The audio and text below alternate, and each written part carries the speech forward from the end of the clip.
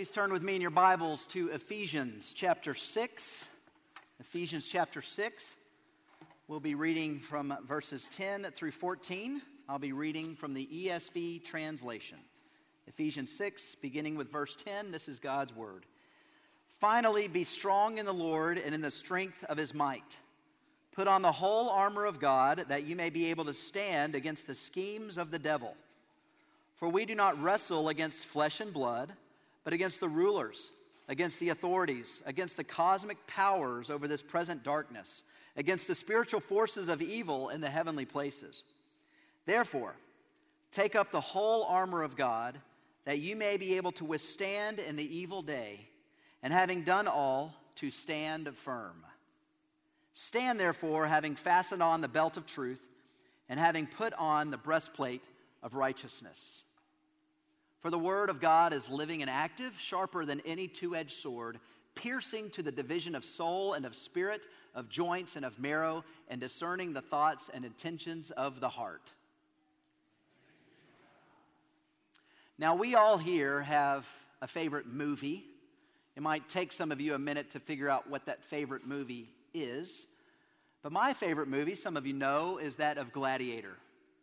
I just love the blood and guts type movies, the war and action type movies. And what I love about Gladiator is a number of things, but my favorite scene in the movie was when Russell Crowe's character, Maximus, he's the general of his army, and he gets his troops together before they fight the war, and he gives this riveting, moving speech. He's up on his horse, and he says, "Gentlemen, hold the line, stay with me." And he goes on to say, what we do in this life will echo into eternity. I just get chills thinking about that. As I thought about that scene in the movie, I thought about this portion of Scripture. As we're getting towards the end of our letter of Ephesians, this book of Ephesians, we're seeing that Paul is saying something similar that Maximus said in the movie Gladiator.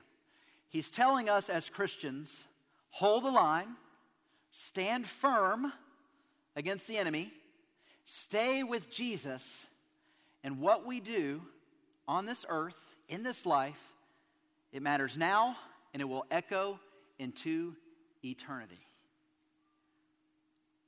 As we live each day of our lives, we're fighting a battle for the souls of men and of women. And it's a battle, some of which we can't see because it's supernatural.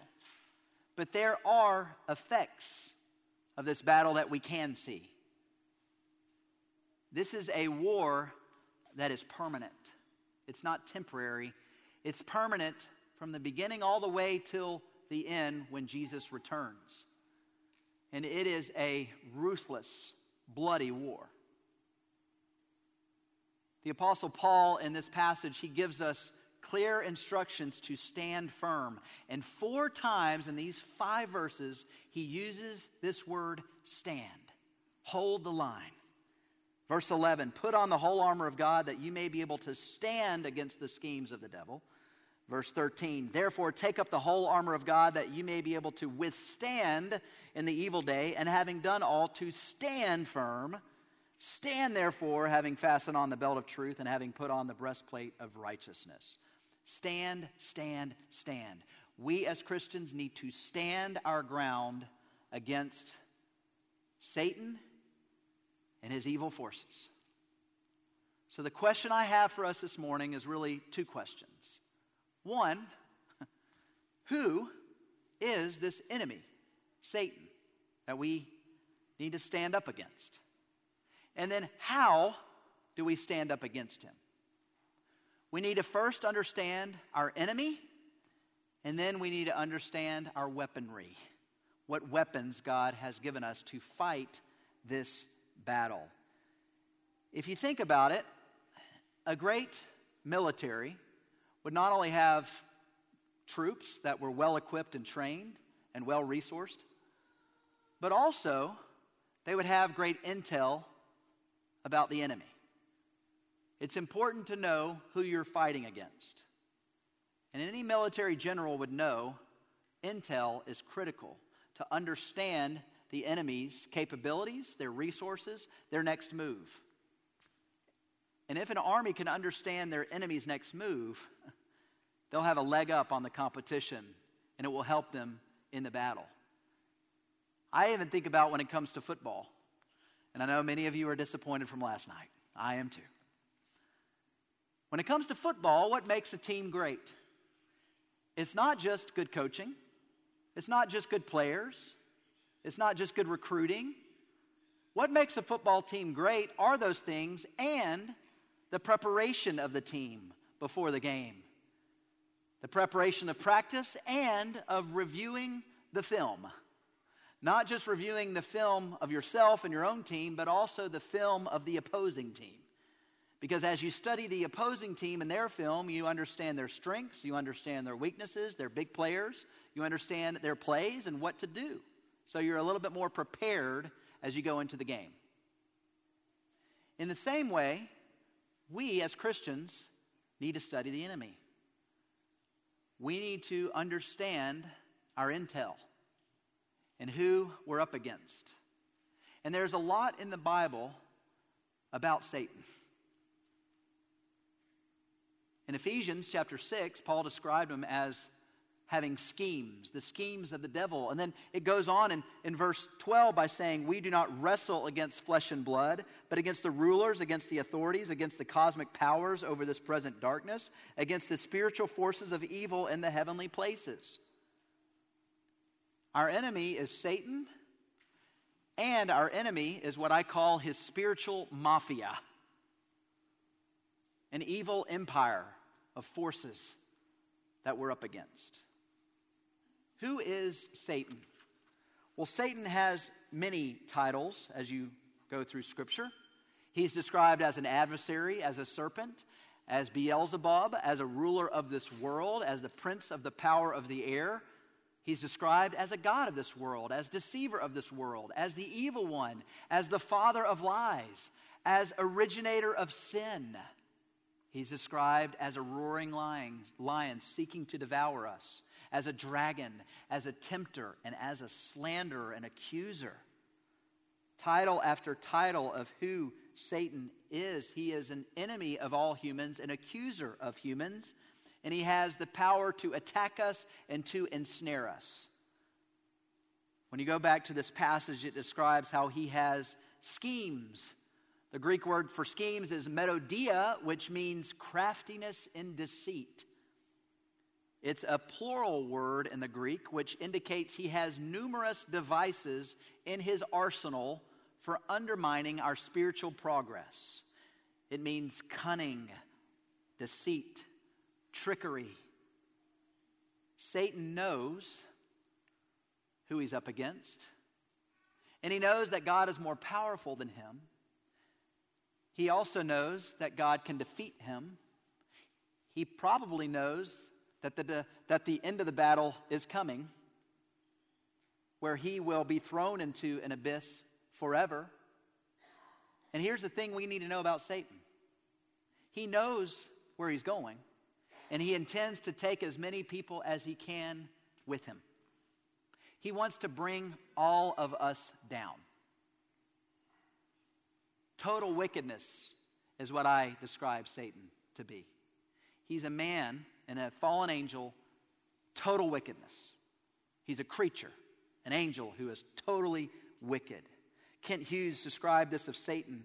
He has no conscience, no compassion, no remorse, no morals. He feeds on pain, he feeds on anguish, and he feeds on filth.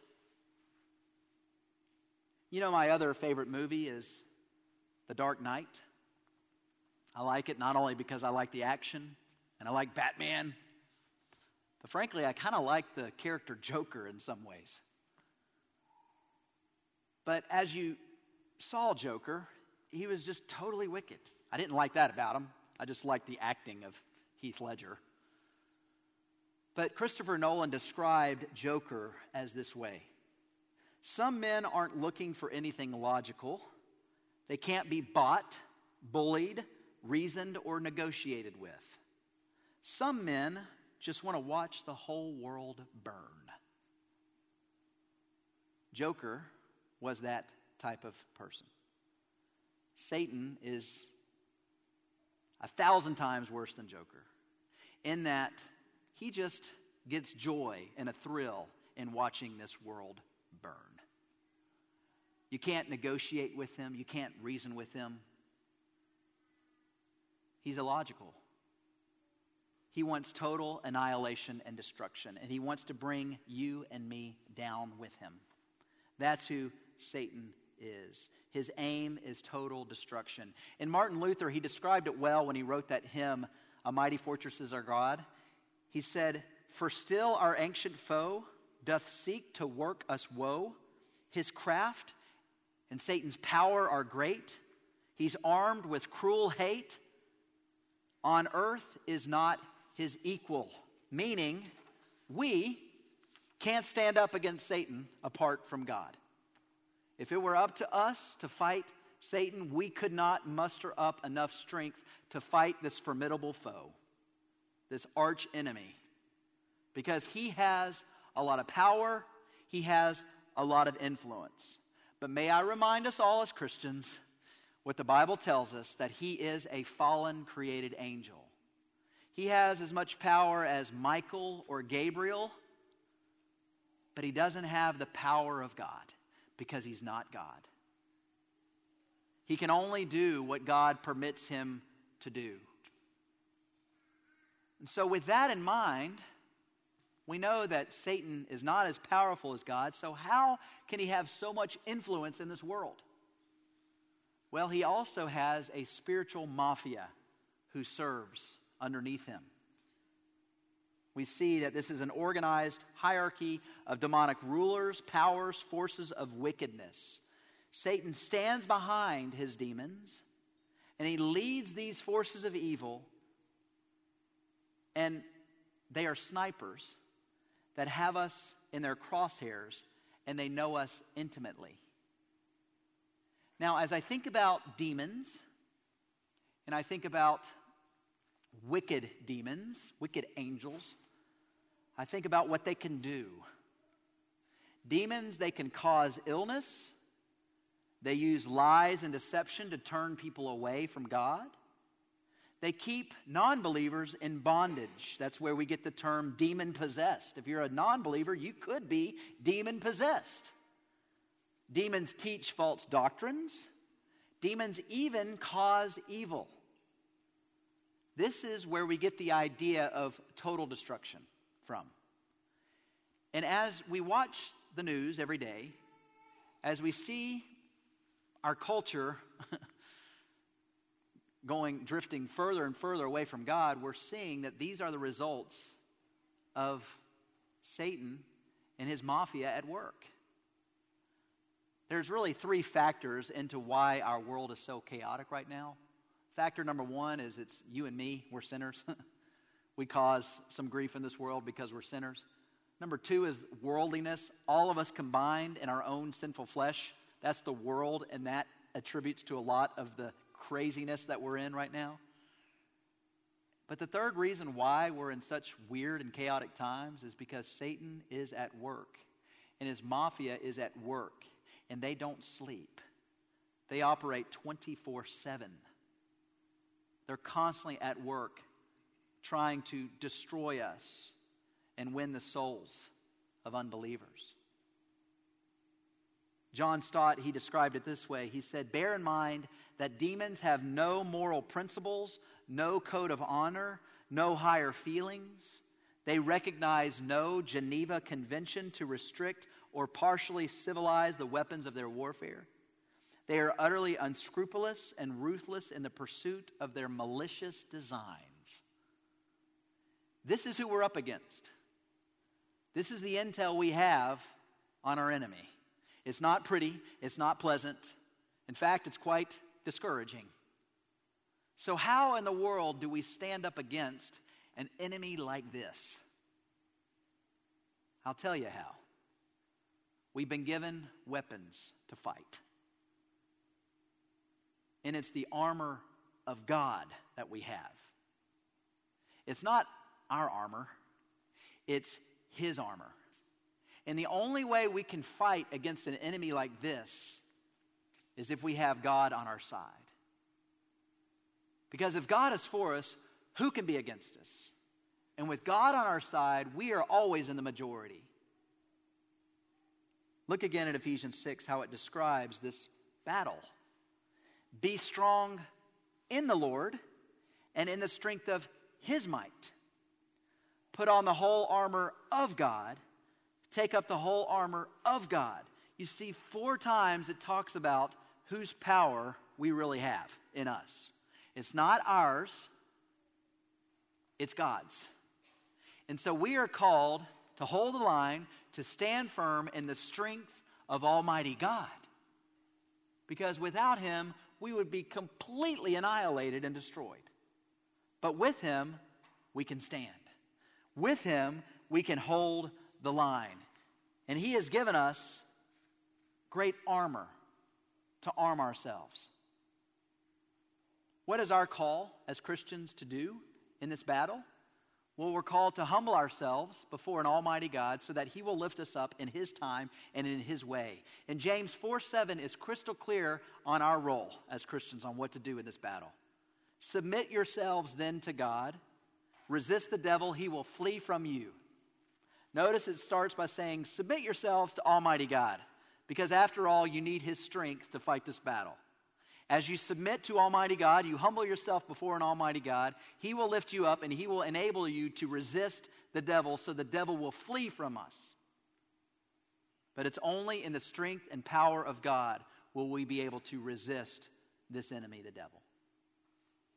Notice the armor that Paul described: the belt of truth, the breastplate of righteousness, the shoes of peace, the shield of faith, the helmet of salvation, the sword of the Spirit. Now, when Paul wrote these words, he was chained up to a Roman guard, a soldier, an infantryman. He was there in prison for a while, and I imagine 2 things were taking place as he wrote these words through the Holy Spirit. Number 1 is he was observing this Roman soldier, and he observed the uniform that the soldier had on. He observed the weapons that the soldier had. But the other thing that Paul was doing as he was chained up next to this guard in a prison is he was reflecting on all the Old Testament passages that he knew. And as he was reflecting on the Old Testament passages and as he was observing this Roman soldier, through the Holy Spirit, he said, this is the armor of God that has been given to us as believers. In the Old Testament, there are several references describing the armor of God. Isaiah 11:5, righteousness will be His belt and faithfulness the sash around His waist. Isaiah 59:17, He put on righteousness as His breastplate and the helmet of salvation on His head. Many of you know Isaiah 52:7. How beautiful on the mountains are the feet of those who bring good news, who proclaim peace, who bring good tidings, who proclaim salvation, who say to Zion, your God reigns, the shoes of peace. 3 references in Isaiah that describe the honor of God.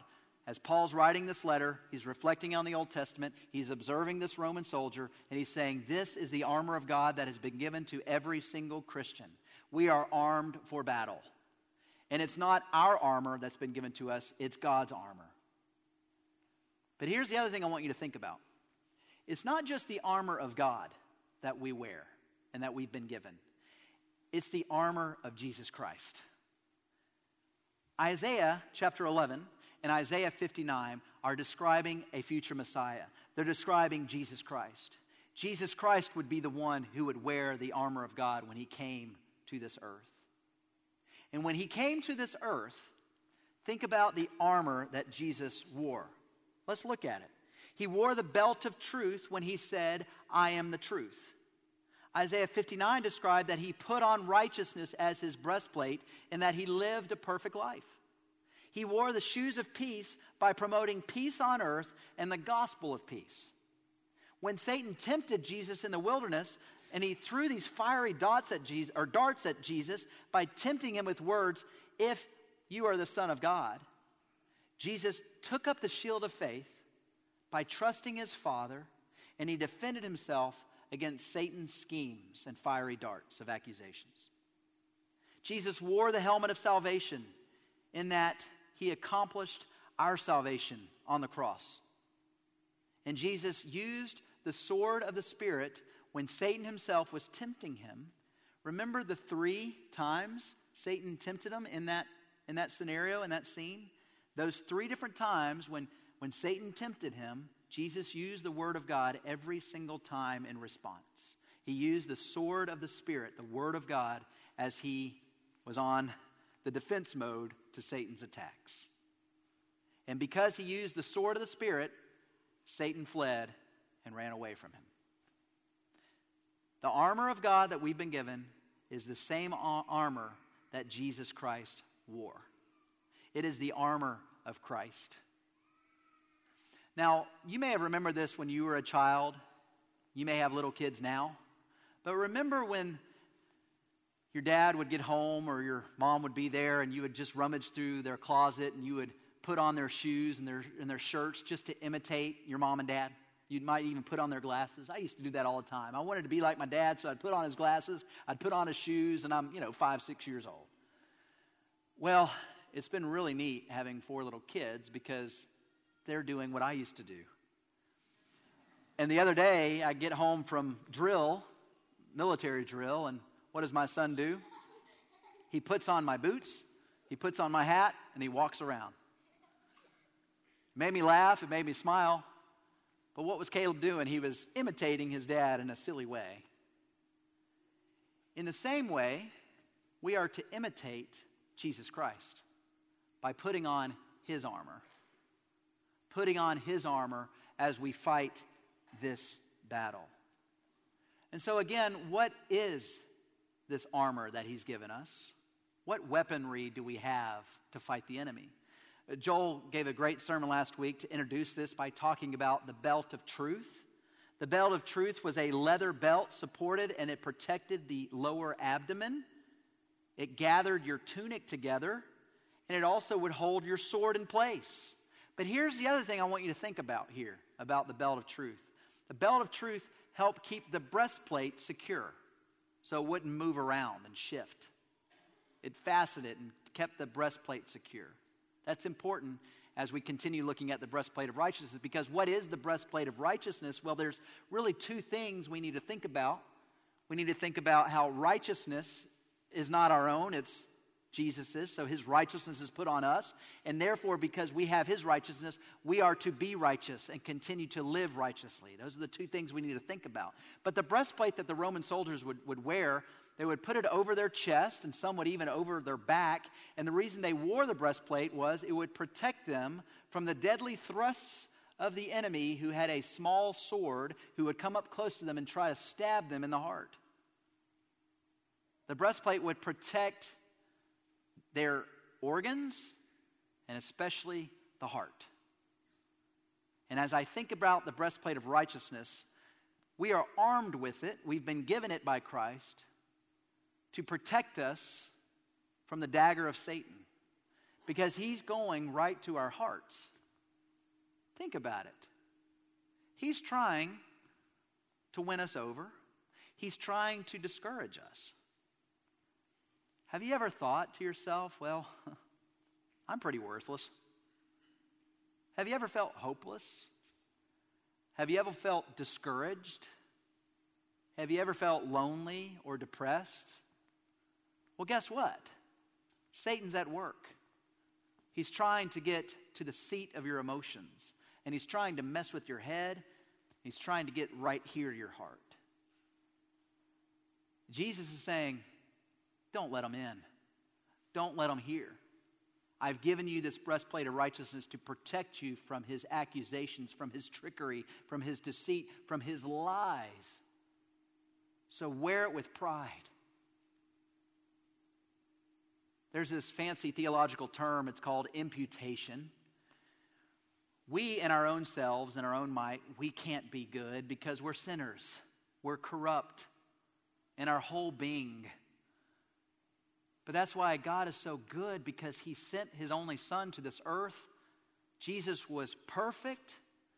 He was completely righteous. He was completely holy. He was completely good. He never broke a commandment, never broke a law. He was 100% innocent, full of love, full of peace and joy.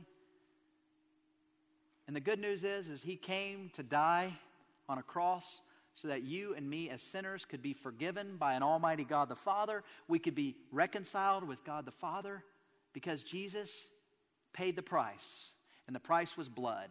God the Father didn't want money. He didn't want time in prison. He wanted blood. So Jesus gave his blood, made the payment to God the Father so that we could be forgiven of our sins. We could have a relationship with him again. And when all of that happened, our sin was put on. Imputed means put on. It was put on Jesus, the cross. And his righteousness and goodness was put on us as sinners. So now we're not just a bunch of sinners walking around hopeless and helpless and worthless. But we are saints. We've been bought with a price. We've been forgiven. We're children of God. We're loved. We're saints. We're righteous because of Christ. And because of that, we are to wear this breastplate of righteousness with pride. And we are to say to Satan when he tries to deceive us, Satan, away from me, you liar, you fool, leave me alone. Because what you're telling me is a complete lie. And it's from the pit of hell.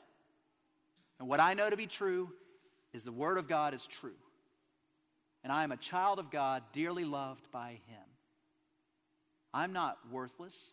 I'm not hopeless. I'm not helpless. Instead, I'm loved. I'm valued. I'm cherished. I'm strong. I'm righteous. That's what we got to do in this battle. We got to remember the righteousness that has been put on us through Jesus Christ. And at the same time, we've got to live righteously. And how do we live righteously? Well, remember what I said about the belt of truth, keeping that breastplate secure.